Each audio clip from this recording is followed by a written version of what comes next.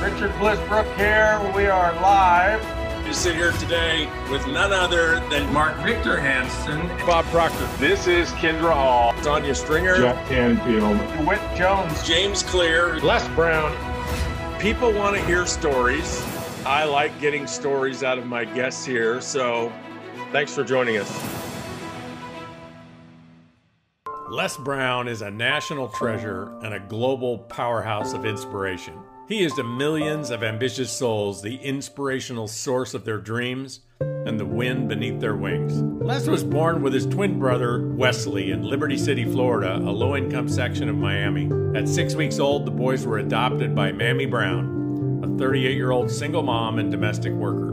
Les was introduced to personal development, positive thinking, and some of the great minds of our time at age 10, when he worked part-time cleaning the office of Mr. Sidarsky, who listened to the likes of Norman Vincent Peale, Earl Nightingale, and Ernest Holmes. Les loved to eavesdrop on the message of hope and inspiration. In spite of being labeled mentally retarded and the dumb twin in grade school, Les used the consistent messages of innate greatness in all of us to build his own vision for his life and the confidence to pull it off. Les is the best-selling author of several books, including You've Got to Be Hungry, his audio series, Choosing Your Future, is widely acclaimed for inspiring millions of people around the world. In 1990, Les recorded the Emmy Award-winning series of speeches entitled You Deserve, which became the lead fundraising program of its kind for pledges to PBS stations nationwide.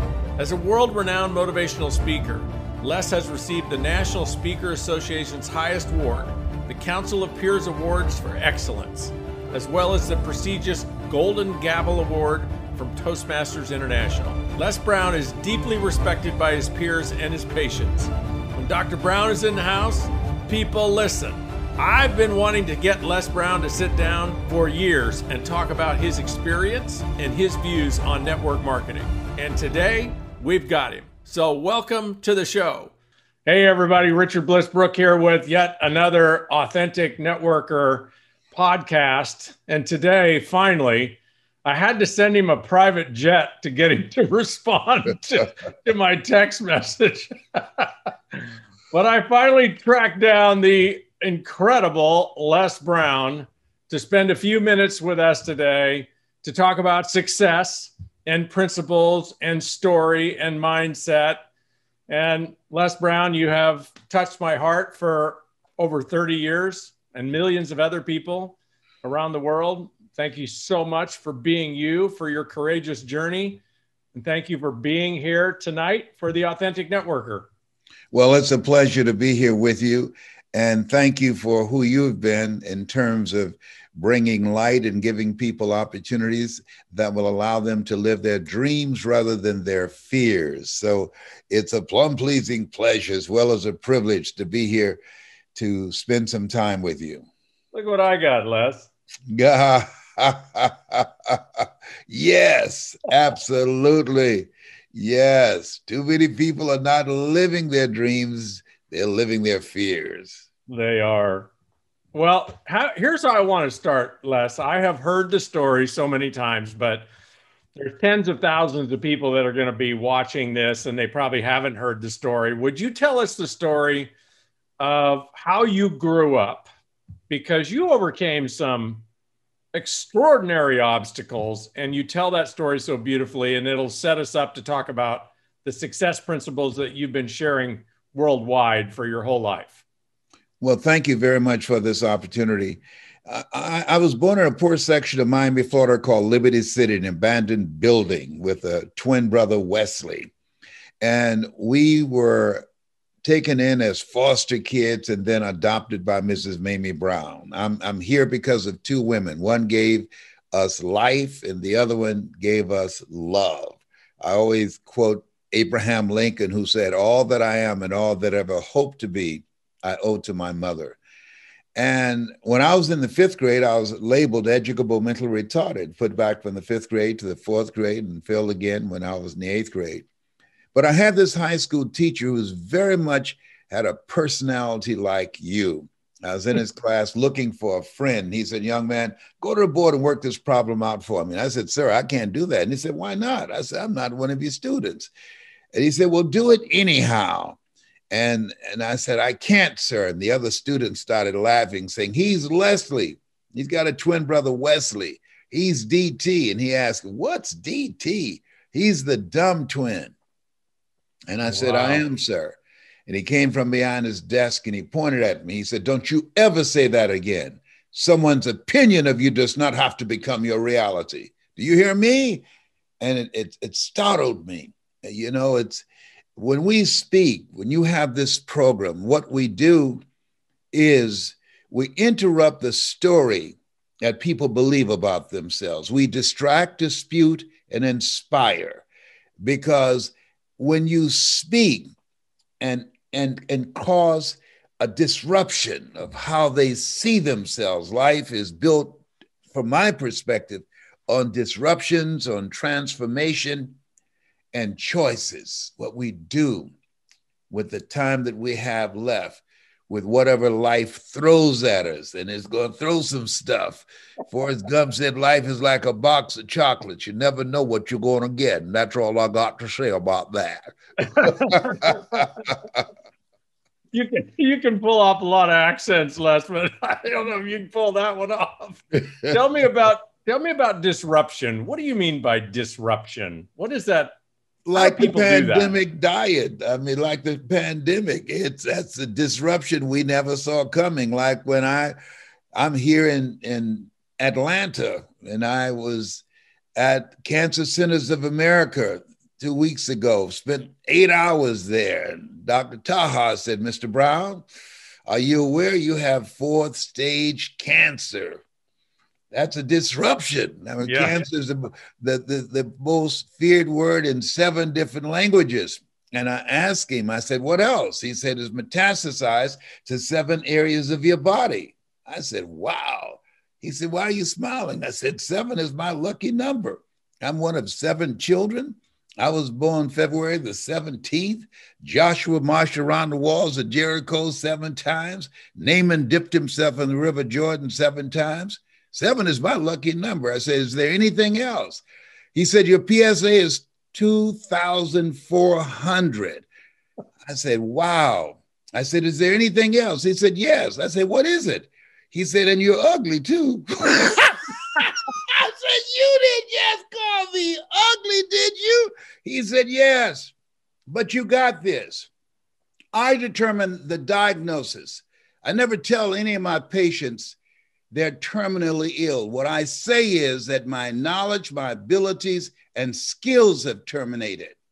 But you and God determines the prognosis. And because of how he dealt with that, Richard, most people in a fearful situation, they forget everything and run. But there are others who, in a fearful situation, face everything and rise. As opposed to leaving his office with a heart full of fear. Where your heart is, there your treasure is also.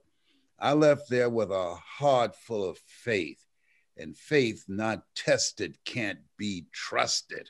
And I knew that I was going to be fine.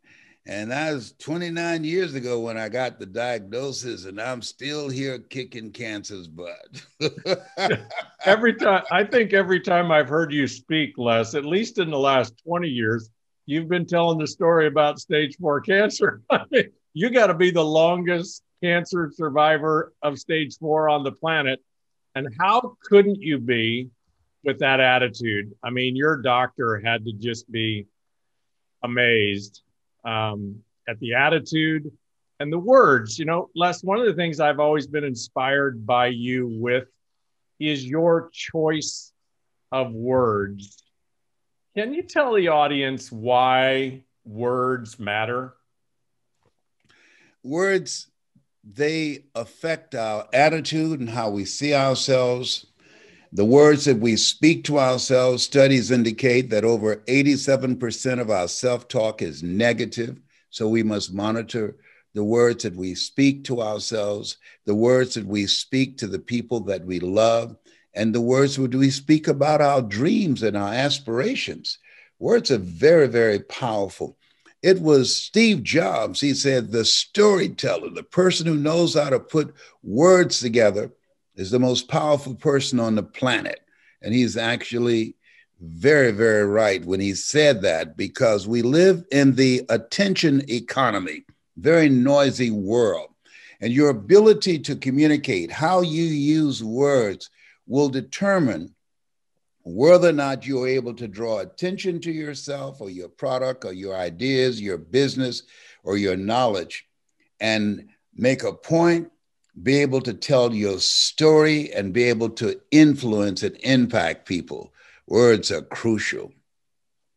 You know, one of the things that I've always admired about you, a gift that you have is if I'm sitting in a room or on the computer listening to one of your trainings, the content of your training, you know, might be packed into this much area, but what you do such a brilliant job of on top of the content is selling the audience on executing, embracing, believing in, and utilizing the content. And I was just thinking about you this morning as I was listening to a big company, a $2 billion a year company, present something. And I was thinking, and they need Les Brown here to tell the story that'll have people buy what they're selling, because they're just spewing information. And I know you've been doing a lot of work with people in the last few years on storytelling.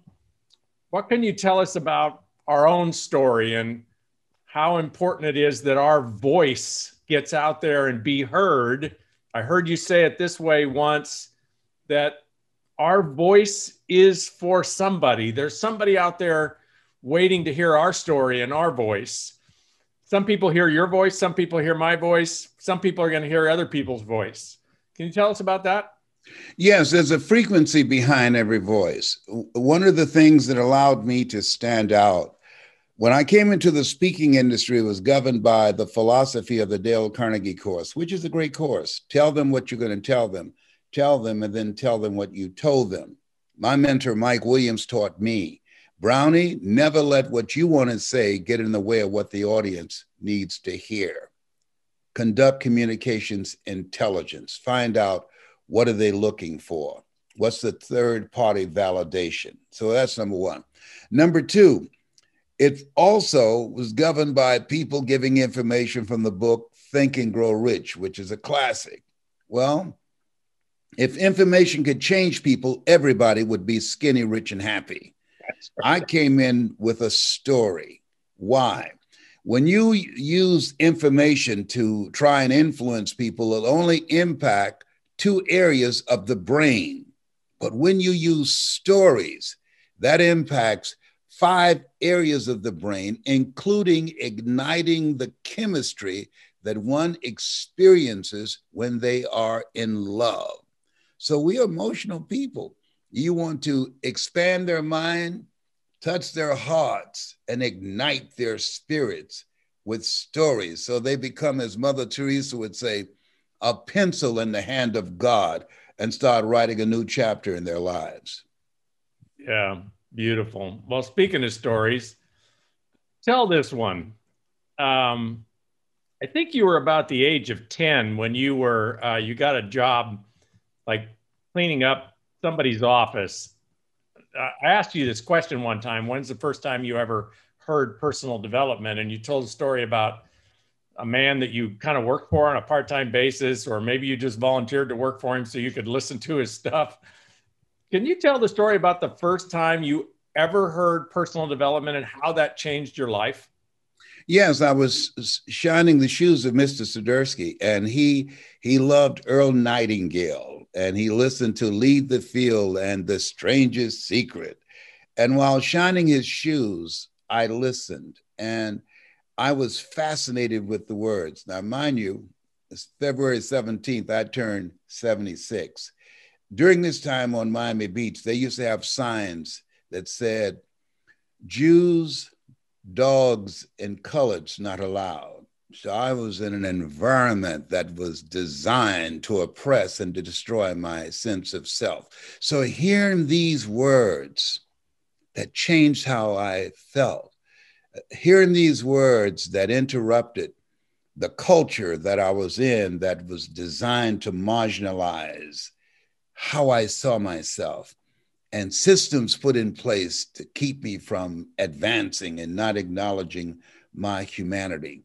It created a hunger for a bigger life, a hunger and determination that this environment, my circumstances, how adverse that they are, that they're not going to deny me to live the life that I want to live, to take care of my mother. I promised my mother, I said, Mama, when we would go on Miami Beach and she's clean homes and she cooked for families and we ate the food left over from the families that she cooked for.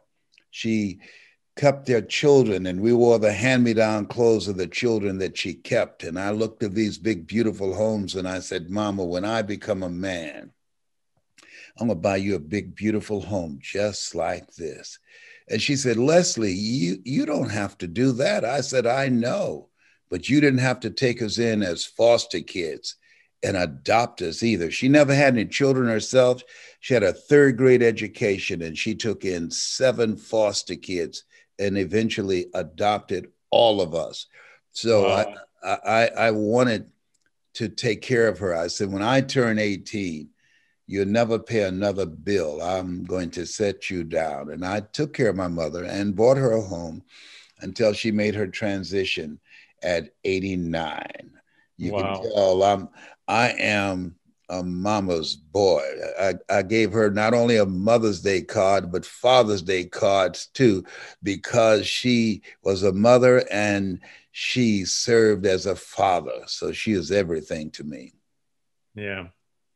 And so, Les, you've had an interesting journey, being a disc jockey. You've had your own television show. You were a Ohio State congressman for 4 or 5 years, married to Gladys Knight. you, you've had an incredible journey. What is it that had you gravitate to being a life changer, an inspirational speaker, author, and coach? What is it about that journey of personal development that's how you spent your life? Because that's what impacted me. I believe that we were chosen out of 400 million sperm to do a greater work. A job is what you get paid for. A calling is what you're made for. A calling is something that you love so much, you love it so much, you do it for nothing, and you do it so well that people will pay you to do it. And I used to just volunteer to speak because I wanted to impact other people's lives as Mr. Washington had impacted my life. And then people start asking me to speak for them. If you Google the people watching Les Brown speaking in the Georgia Dome, they'll see me speaking to over 80,000 people. And Yep. so the way I got there, doing what I feel that is my calling, that is the making of my life. I was born to speak. My children tell me I speak in my sleep. So people out there, Les, that are, if you look at where you came from and the obstacles that you overcome and the life that you've lived, which may not be measured in your net worth or your mansion, but the number of people that you have touched around the world in your life is, I don't know how many people can say they've touched as many people as you have. And I believe the reason you've touched so many people is you've found your gift, you found your jam, you found your bliss. What would you say to people that are out there that, they're living in doubt, they're living in worry, they're living in fear, they haven't found their groove, they're struggling? What would you say to them to disrupt them, to maybe, put them on a path of momentum and doing something that's fun and significant with their life? I'm encouraging them to become a risk taker. Viscott said, if you're not willing to risk, you cannot grow. And if you cannot grow, you can't become your best. And if you can't become your best, you can't be happy. And if you can't be happy, then what else is there? Most people die at age 25 and don't get buried until they're 65. And so it's very important that we learn to walk by faith and not by sight. It's power in pursuit. And the achievement of the goals, as you know, is not as important as what you become in pursuit of the goal. You will never discover the true purpose of why you're here if you stay in your comfort zone. When people listen to you as a speaker and as a host of a program, you take them to a place in themselves that they cannot go by themselves. And sometimes in this thing we call life, you have to believe in somebody's belief in you until your belief kicks in. That's why whenever I start off a presentation, I always start off by saying, you have something special. You have greatness in you. I don't know you, but based upon my experience, based upon what I've gone through, I'm saying to you, there's some value in what Simba, Lion King, you're more than that which you have become. You are more than that which you have become. Greater is he that's in you than he that's in the world. Oh, you are more than a conqueror. And so I'm encouraging you to pursue your greatness. Average is over. This is the time to get out of your head and step into your greatness. And when you're pursuing your greatness, you don't know what your limits are, so you act like you don't have any. One of the things that you said that I love is that when we are 100% responsible, we find the hunger to achieve our dreams. You got to be hungry. Yeah.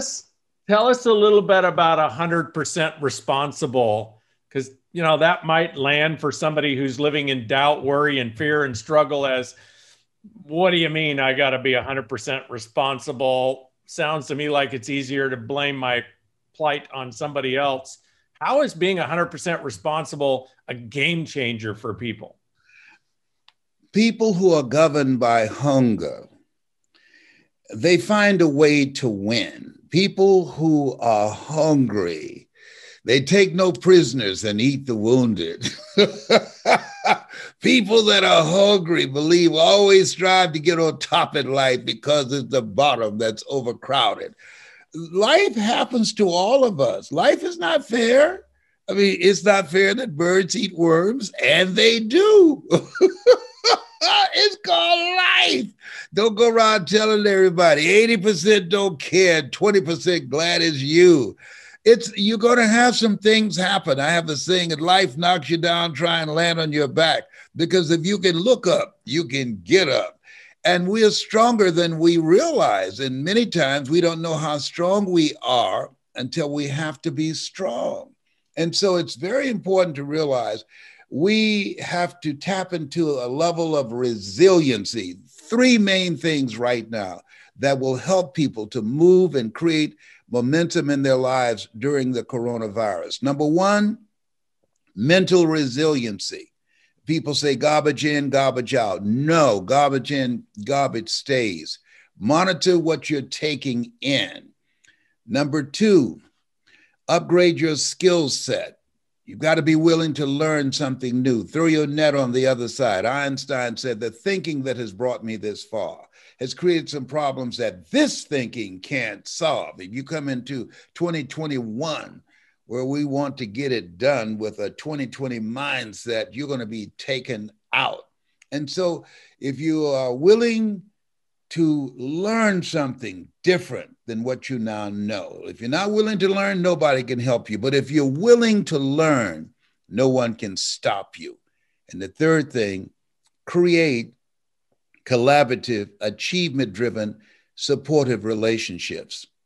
I get over 3,000 requests a year. I don't call everybody back, but when a Richard Brooks called me, I'm going to call him back because that's my brother from another mother. Thank you, sir. People say it's not what you know, is who you know. And I said, no, it's who you know and what they know about you. And I know you a person, you have a heart for people. I know you care about people and you want to make a difference. You know, it was Horace Mann who said we should be ashamed to die until we've made some major contribution to humankind. And you decided a long time ago that you're going to live a life that will outlive you. And to God be the glory. We're here because of his grace and mercy, and we've all been blessed because of you, your words, and the commitment of your life. Thank you, sir. If I was the president of the United States, the first person I would give that Medal of Freedom to is Leslie Brown. Thank you. Because what you have done with your life is just absolutely extraordinary. And I appreciate this 30 precious minutes so much.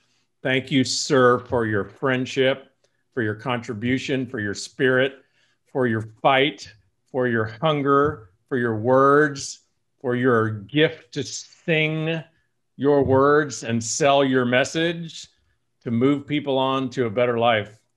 Thank you, thank you, thank you. Thank you, and I appreciate you so much. That life is a fight for territory. Once you stop fighting for what you don't want will automatically take over. Bye for now.